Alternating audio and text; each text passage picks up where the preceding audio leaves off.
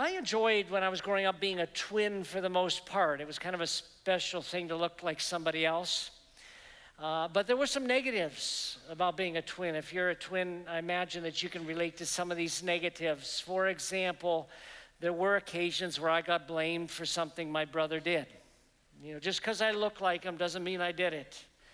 But that would happen sometimes. Or there were some occasions where the teachers in our classes would tend to compare us.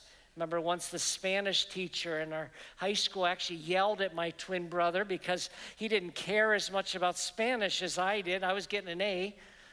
And he pulled him aside and said, "Why can't you get an A like your twin brother?" As if you look alike, you should be able to get the same grades or have the same interests or whatever. We just didn't. But people thought that. But the worst part of being a twin was the fact that we had different friends, but our friends seemed to think they knew us, even if we'd never met them before. But because I look like Tom's friends would think I should know who they are, that I should know their names. And I wouldn't know their names, and so it ended up being, I find myself not even wanting to say any name because it's probably wrong. I didn't know if it was one of my friends, one of Tom's friends, or whatever, but this would happen sometimes where we get kind of confused about the brothers, and as if one of us should know what the other one's going through. My twin brother, for example, was in New York City about a year or two ago, and he said he was at the airport, and someone came up to him who knew me. And he went up to my twin brother and said, "Tim, how are you doing?" And my twin brother tried to tell him, "I'm not Tim, I'm Tom." But the guy didn't believe him. He knew I kid around, and Tom kids around too, so it's like you never know for sure. But Tom insisted, "No, I'm not Tim." But the guy never did believe. Never did believe. And so sometimes being a twin, you got into some arguments and debates. You watched it all around you. We only switched classes once, as I've told you before. Toward the end of our senior year of high school, the classes were like a door or two down from each other, so we just switched. And I sat down in Tom's class, and I said hi to the people who said hi to me. See, you realize I don't know who they are. But if somebody's friendly, "Oh, hi, how are you?" Well, a debate broke out among these other students. Some said, "That's not Tom." Others said, "Yes, it is." "No, it's not." "Yes, it is." "No, it's not." They're going back and forth. It wasn't until the teacher from the other class came in, walked over to our teacher, they talked, and in a few minutes, Tom and I were switching back again, and they got the answer to the question. Today we're going to continue a series I began last week titled The Final Week. It's a series that is about the week leading up to when Jesus was arrested and crucified and buried and then raised again from the dead. But one of the themes we'll see in this week is that there are these constant debates among the people as to the identity of this person, Jesus. He is the Messiah. No, he's not the Messiah. Yes, he is the Messiah. He's the king. He's the descendant of David. No, he's not. He's just a prophet. There were debates that were going on about the identity of this one named Jesus. Now, if you were here last week, we covered what has been called in Christian circles the event of Palm Sunday. It's called Palm Sunday because about a week before Jesus was arrested and crucified, he came into the city of Jerusalem on a donkey, but as he was going along the donkey, people were throwing their coats along the dirt roads so that the donkey wouldn't get its feet dirty. I mean, this was a statement of tremendous honor. And on top of that, people were cutting branches and palm branches and putting it on the ground, and so we call that Palm Sunday. And I mentioned last week that when Jesus came into town, this to me is the clearest and most explicit form of him saying, "I am the Messiah." See, up to this point, people wondered, but Jesus was claiming it. He did something that was a fulfillment of a prophecy in Zechariah that the Messiah was going to come into the city on a donkey. And the people began to sing the praise of Jesus as this king. Blessed is the king who comes in the name of the Lord. As he's going down this path, they were acknowledging it, and Jesus did not correct them on this occasion. He received it. Even the religious leaders said, "You better silence your disciples." And He said, I can't silence them. If I did, even the stones would cry out, I'm worthy of this praise. It's the first time that I can think of in the Gospels where he's just so explicit about who he is. But when he got to the city, the way they viewed him is surprising to me a little bit. It's found in Matthew chapter 21 and verse 10. It says, when he entered Jerusalem, the whole city was shaken, saying, who is this? And the crowds kept saying, this is the prophet Jesus from Nazareth in Galilee. The crowd kept saying, who is this? They had an opportunity to say who it was. And the answer they choose is it's a prophet from Nazareth, a little dive of a town. Can any good thing come out of Nazareth? One of the disciples asked Jesus. Any good thing come out of Nazareth? This is the prophet from Nazareth. This little tiny town, and I'm thinking, I'm just disappointed. I thought by now they would begin to catch who this is. Now they were still debating it.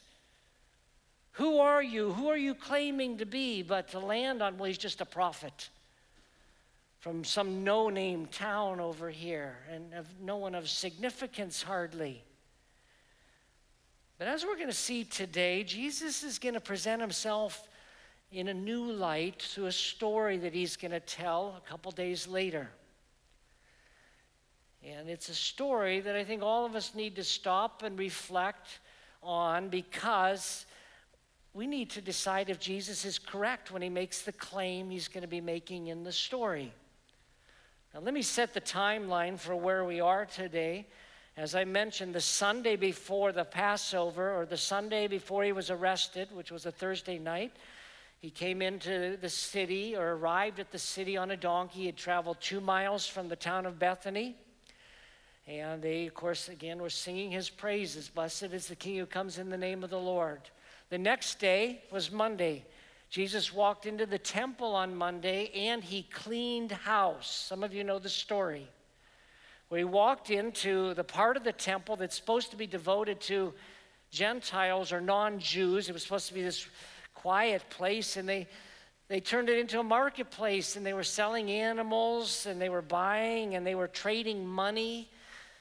And we know they were also dishonest. They were thieves in the process. I think the priests were getting a little bit under the table.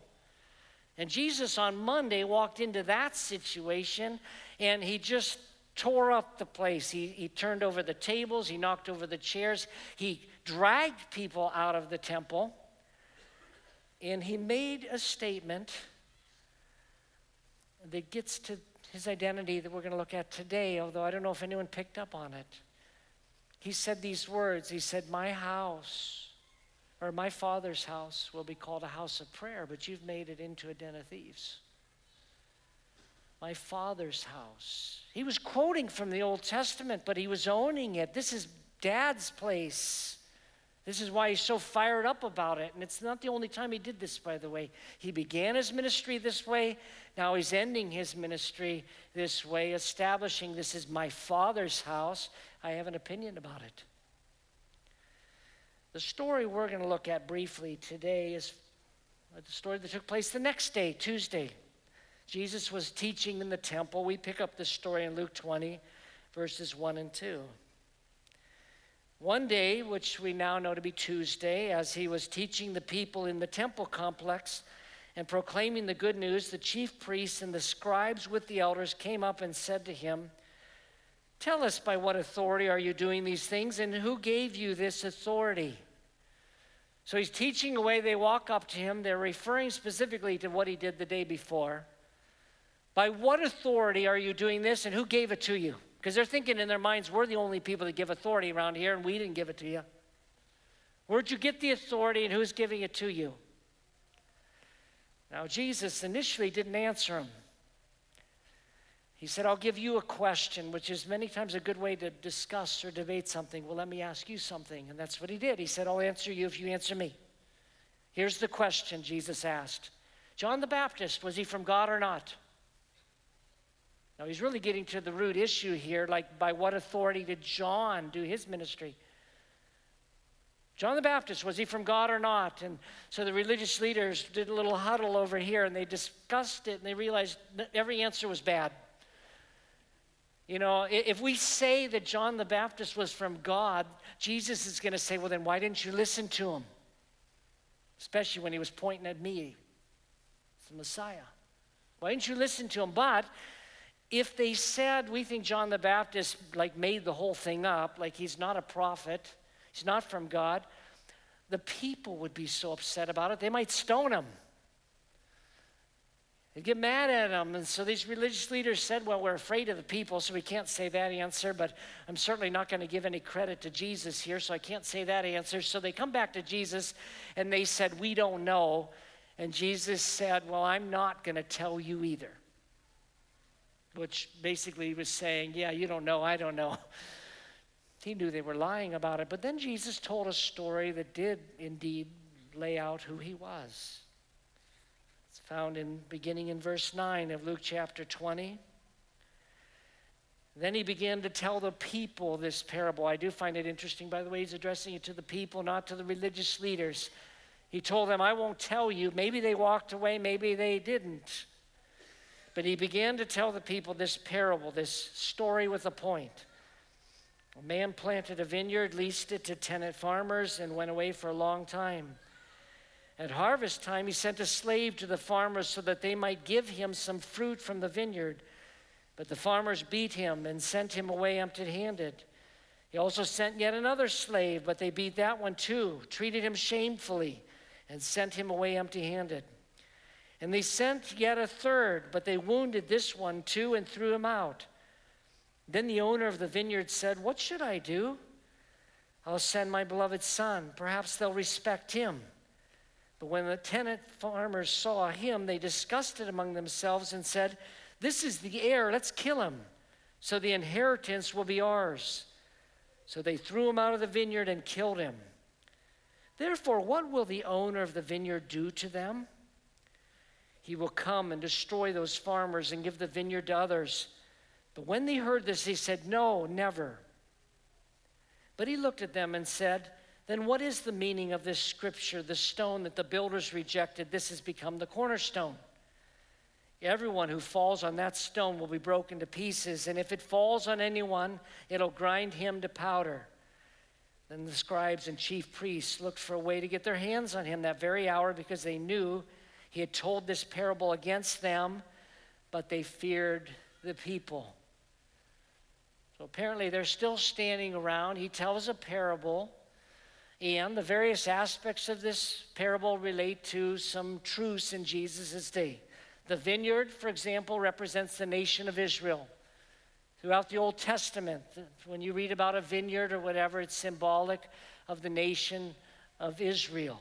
So is, by the way, the fig tree. So when Jesus cursed the fig tree, it was a picture of Israel.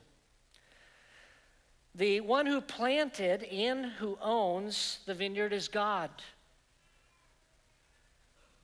God's the one who planted it. Again, this is found in the Old Testament, how God took some land, he cleared the stones away, he planted the best seed, he watered it, he took care of it, he weeded it, expected wonderful grapes. That's what God has done. He birthed the nation of Israel out of nothing, but he's the one that created it, and he's the one who owns the vineyard. The leaders don't own it.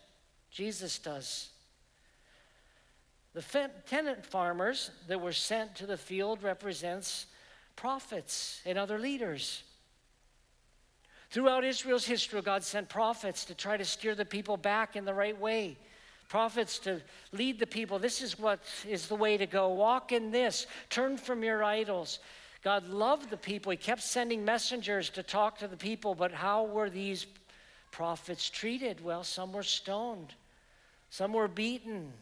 One of them, I think it was Jeremiah, was thrown into a well where the mud came up to his waist. They mistreated prophet after prophet, and some of these representatives they killed. And so in our story, these servants that are coming to the leaders to collect the crop, they're the prophets. And then the son And the heir who was to be killed was Jesus. And the ones who were going to do it were these religious leaders. You see, in our parable, they said, well, why don't we send the son? At least they'll respect the son. And when the son showed up, the religious leader said, let's kill him. He's the son. He's the heir. It all belongs to him. Now, how does the story end? Do you know the different parts of the story? Well, he destroys. The landowner destroys those people. I love the way Matthew tells the story because the religious leaders explain part of the story in Matthew's recounting of it. In Matthew 21 and verse 41, when Jesus asked, what do you think he's going to do to them? Those tenant farmers who were not giving their share, what will he do? They answered, he will completely destroy those terrible men. They indicted themselves. Religious leaders even acknowledge this is terrible what those landowners did. This land belonged to somebody else. They were supposed to give a share of the crop. They're unwilling to do it. And then they kill the messengers, and then they kill the son. He needs to die. That was the indictment, but I'm saying that it was an indictment they were making against themselves. But here's what I want us to see about this story, the point that Jesus was making in this story. He was claiming to be the Son. He was claiming to be the Son of God. That's a big deal. Jesus was saying in this story, I am not just a prophet. I'm not just a religious leader who is sent here to tell you what to do. That's not who I am. I'm not one of them. God said in his heart, I'm going to send my one and only Son into this world. And Jesus, of course, here was predicting his own death. He was predicting that you guys are going to kill me. And of course, they got that. They knew that that's what it was about. That they were about to fulfill this prophecy. Of course, Jesus knew it and he went straight for it. That's the love of Christ. He loves us so much as to go straight for it. He knew the cross was waiting for him, and he knew this is what was going to happen to him. But this claim, I find this claim remarkable. It's my Father. The same thing he had said, that this is my Father's house. To claim that God was his Father, what are the implications of that, and what does that mean for our own lives? Well, I think there are some takeaways that we should have, some applications that should apply to our lives if it's true. If Jesus really is not just a prophet, not just a teacher, but if he's God the Son and the Son of God, there are certain things that the Gospels indicate we should do in relation to him. The first one is this, that we should listen to him. If he's the Son of God and God the Son, we should listen to what he had to say, which is what God said on a couple of occasions. But toward the end of his ministry, you might remember that Jesus took a couple of his closest friends. He went up on a mountain and he changed dramatically in front of their eyes. It's an event that's called the Transfiguration. He was transfigured. He began to glow like the sun itself in its glory. In this moment's time, I love the Transfiguration because in a moment's time, Jesus burst out of what he was. Just this man. People think he's just a man, and for a moment he gave these guys a glimpse of what his eternal self looked like. The very glory of God in the Old Testament, the Shekinah glory. And so for a moment he was glowing, and Peter and John were up there. Should we make a tent for you guys and everything else? But we pick up the story in Matthew 17 and 5 where we get to this first takeaway. Suddenly a bright cloud covered them while they were on this mountain. And a voice from the cloud said this is my beloved Son. I take delight in him. You listen to him. You listen to this one. See, people are listening to lots of voices these days, and voices of other religious leaders who have various backgrounds of various kinds. But Jesus was claiming that his background was heaven, that he was with God since the beginning. Of course, John wrote that about him, that through Christ all things were created. My point is he has the inside scoop. And so when he talks about things, when he talks about what life is about and where joy is found and how to treat other people, all the things we read about in the Gospels, and how to get to heaven and how to avoid hell and all these things, when he talks about these things, he was there. He's the Son of God, but God the Son. And so his Father, seeing him in his glory, said, you better listen to this one. Of course, after Jesus rose from the dead, he added these words, all authority in heaven and earth is mine. So now go and do what I ask you to do. A second application for some of us here today is to receive him as our Savior, to understand that the fact he was God is essential to receiving him or putting your trust in him. Here in my mind, I immediately go back to John 3:16, the most famous verse in the Bible. Jesus was speaking these words to a religious leader of his day. Notice the term Son of God, where here he introduced himself to this religious leader using that terminology. I don't know what Nicodemus thought of it when Jesus said these words, for God loved the world in this way, he gave his one and only Son, so that everyone who believes in him will not perish but have eternal life, will not suffer eternal ruin, but will have eternal life. Whoever believes in him, whoever puts their trust in him, why? He's the Son of God. He's the one and only Son of God. Jesus was not the Son of God in the sense that people are children of God. You know, there are some verses that talk about when you put your trust in Christ, you become a child of God. As many as receive Jesus, to those who believe in his name, God gives the privilege to become his children. We're children of God, but not in the same way as Jesus. He's the eternal Son of God. I don't understand all the theology behind it, although at a moment he was born into this world, taking on flesh and blood. In either case, he was God who came into this world. He's the Son of God who needs or wants or should be the object of our trust. Now, why this matters is because if he's not God, he can't save any of you. I need a deliverer. I need a savior. I can't fix my sin problem. I can't earn God's favor. Heaven's a perfect place. I'm not perfect. I'm in a mess. I can't get it right. And so I read the whole Bible, but the New Testament especially talks about how God sent his Son to be our Savior. And it makes sense to me because what happened is the sinless one, because he was God in the flesh, he was sinless. He could die in our place and for our sin. He was God. He could die for the sins of the whole world. I'm just saying that the fact he was the Son of God and God the Son makes him qualified to be that lamb that I talked about last week without spot or blemish. If Jesus is not God, though, he can't save you. Just like any other religious leader with great ideas. Some better than others, maybe. But if he's the Son of God and God the Son, he's the Savior of the world. He's the only one in whom we should put our trust. He's not just the founder of a religion. He's our deliverer. He died so we could have life in him.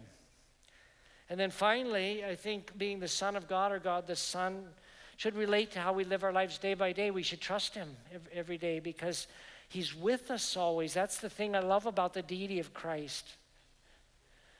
That not only can I trust when he says something, and not only is he the Savior of the world, but when you put your trust in Christ, the Spirit of Christ comes to live inside of you because he's God. He can do that. And so he said to his closest friends, I will never leave you. I'll never forsake you. I'll never reject you. I'm with you always to the end of the age. He's with us. And that to me makes all the difference in terms of as we live our lives. We can live differently. We can live joyfully. There are lots of things that could be true about our lives because Jesus, the Spirit of Christ, lives inside of us, making all the difference in the world. So have you confronted who that Jesus is? For some of you, have you trusted him to be your Savior? Others of you, are you trusting what he says is true and right and learning to rely on him moment by moment and day by day? Let's pray. Father, thank you again for your Son Jesus, in whom we have life, eternal life, but also an abundant life. I think how you told your closest friends that you came that they might have life and might have it abundantly. We acknowledge you here today for who you are. Lord Jesus, that you are not just a prophet or religious leader, but the Son of God and God the Son, Savior of the world. And we acknowledge, O Lord, that all things belong to you. You created all things. And we thank you, Lord, that you were willing to die in our place and for our sin. Knowing who you are and what you are willing to do for us, we're filled with gratitude. Help us now to walk in step with you, we pray in Jesus' name. Amen.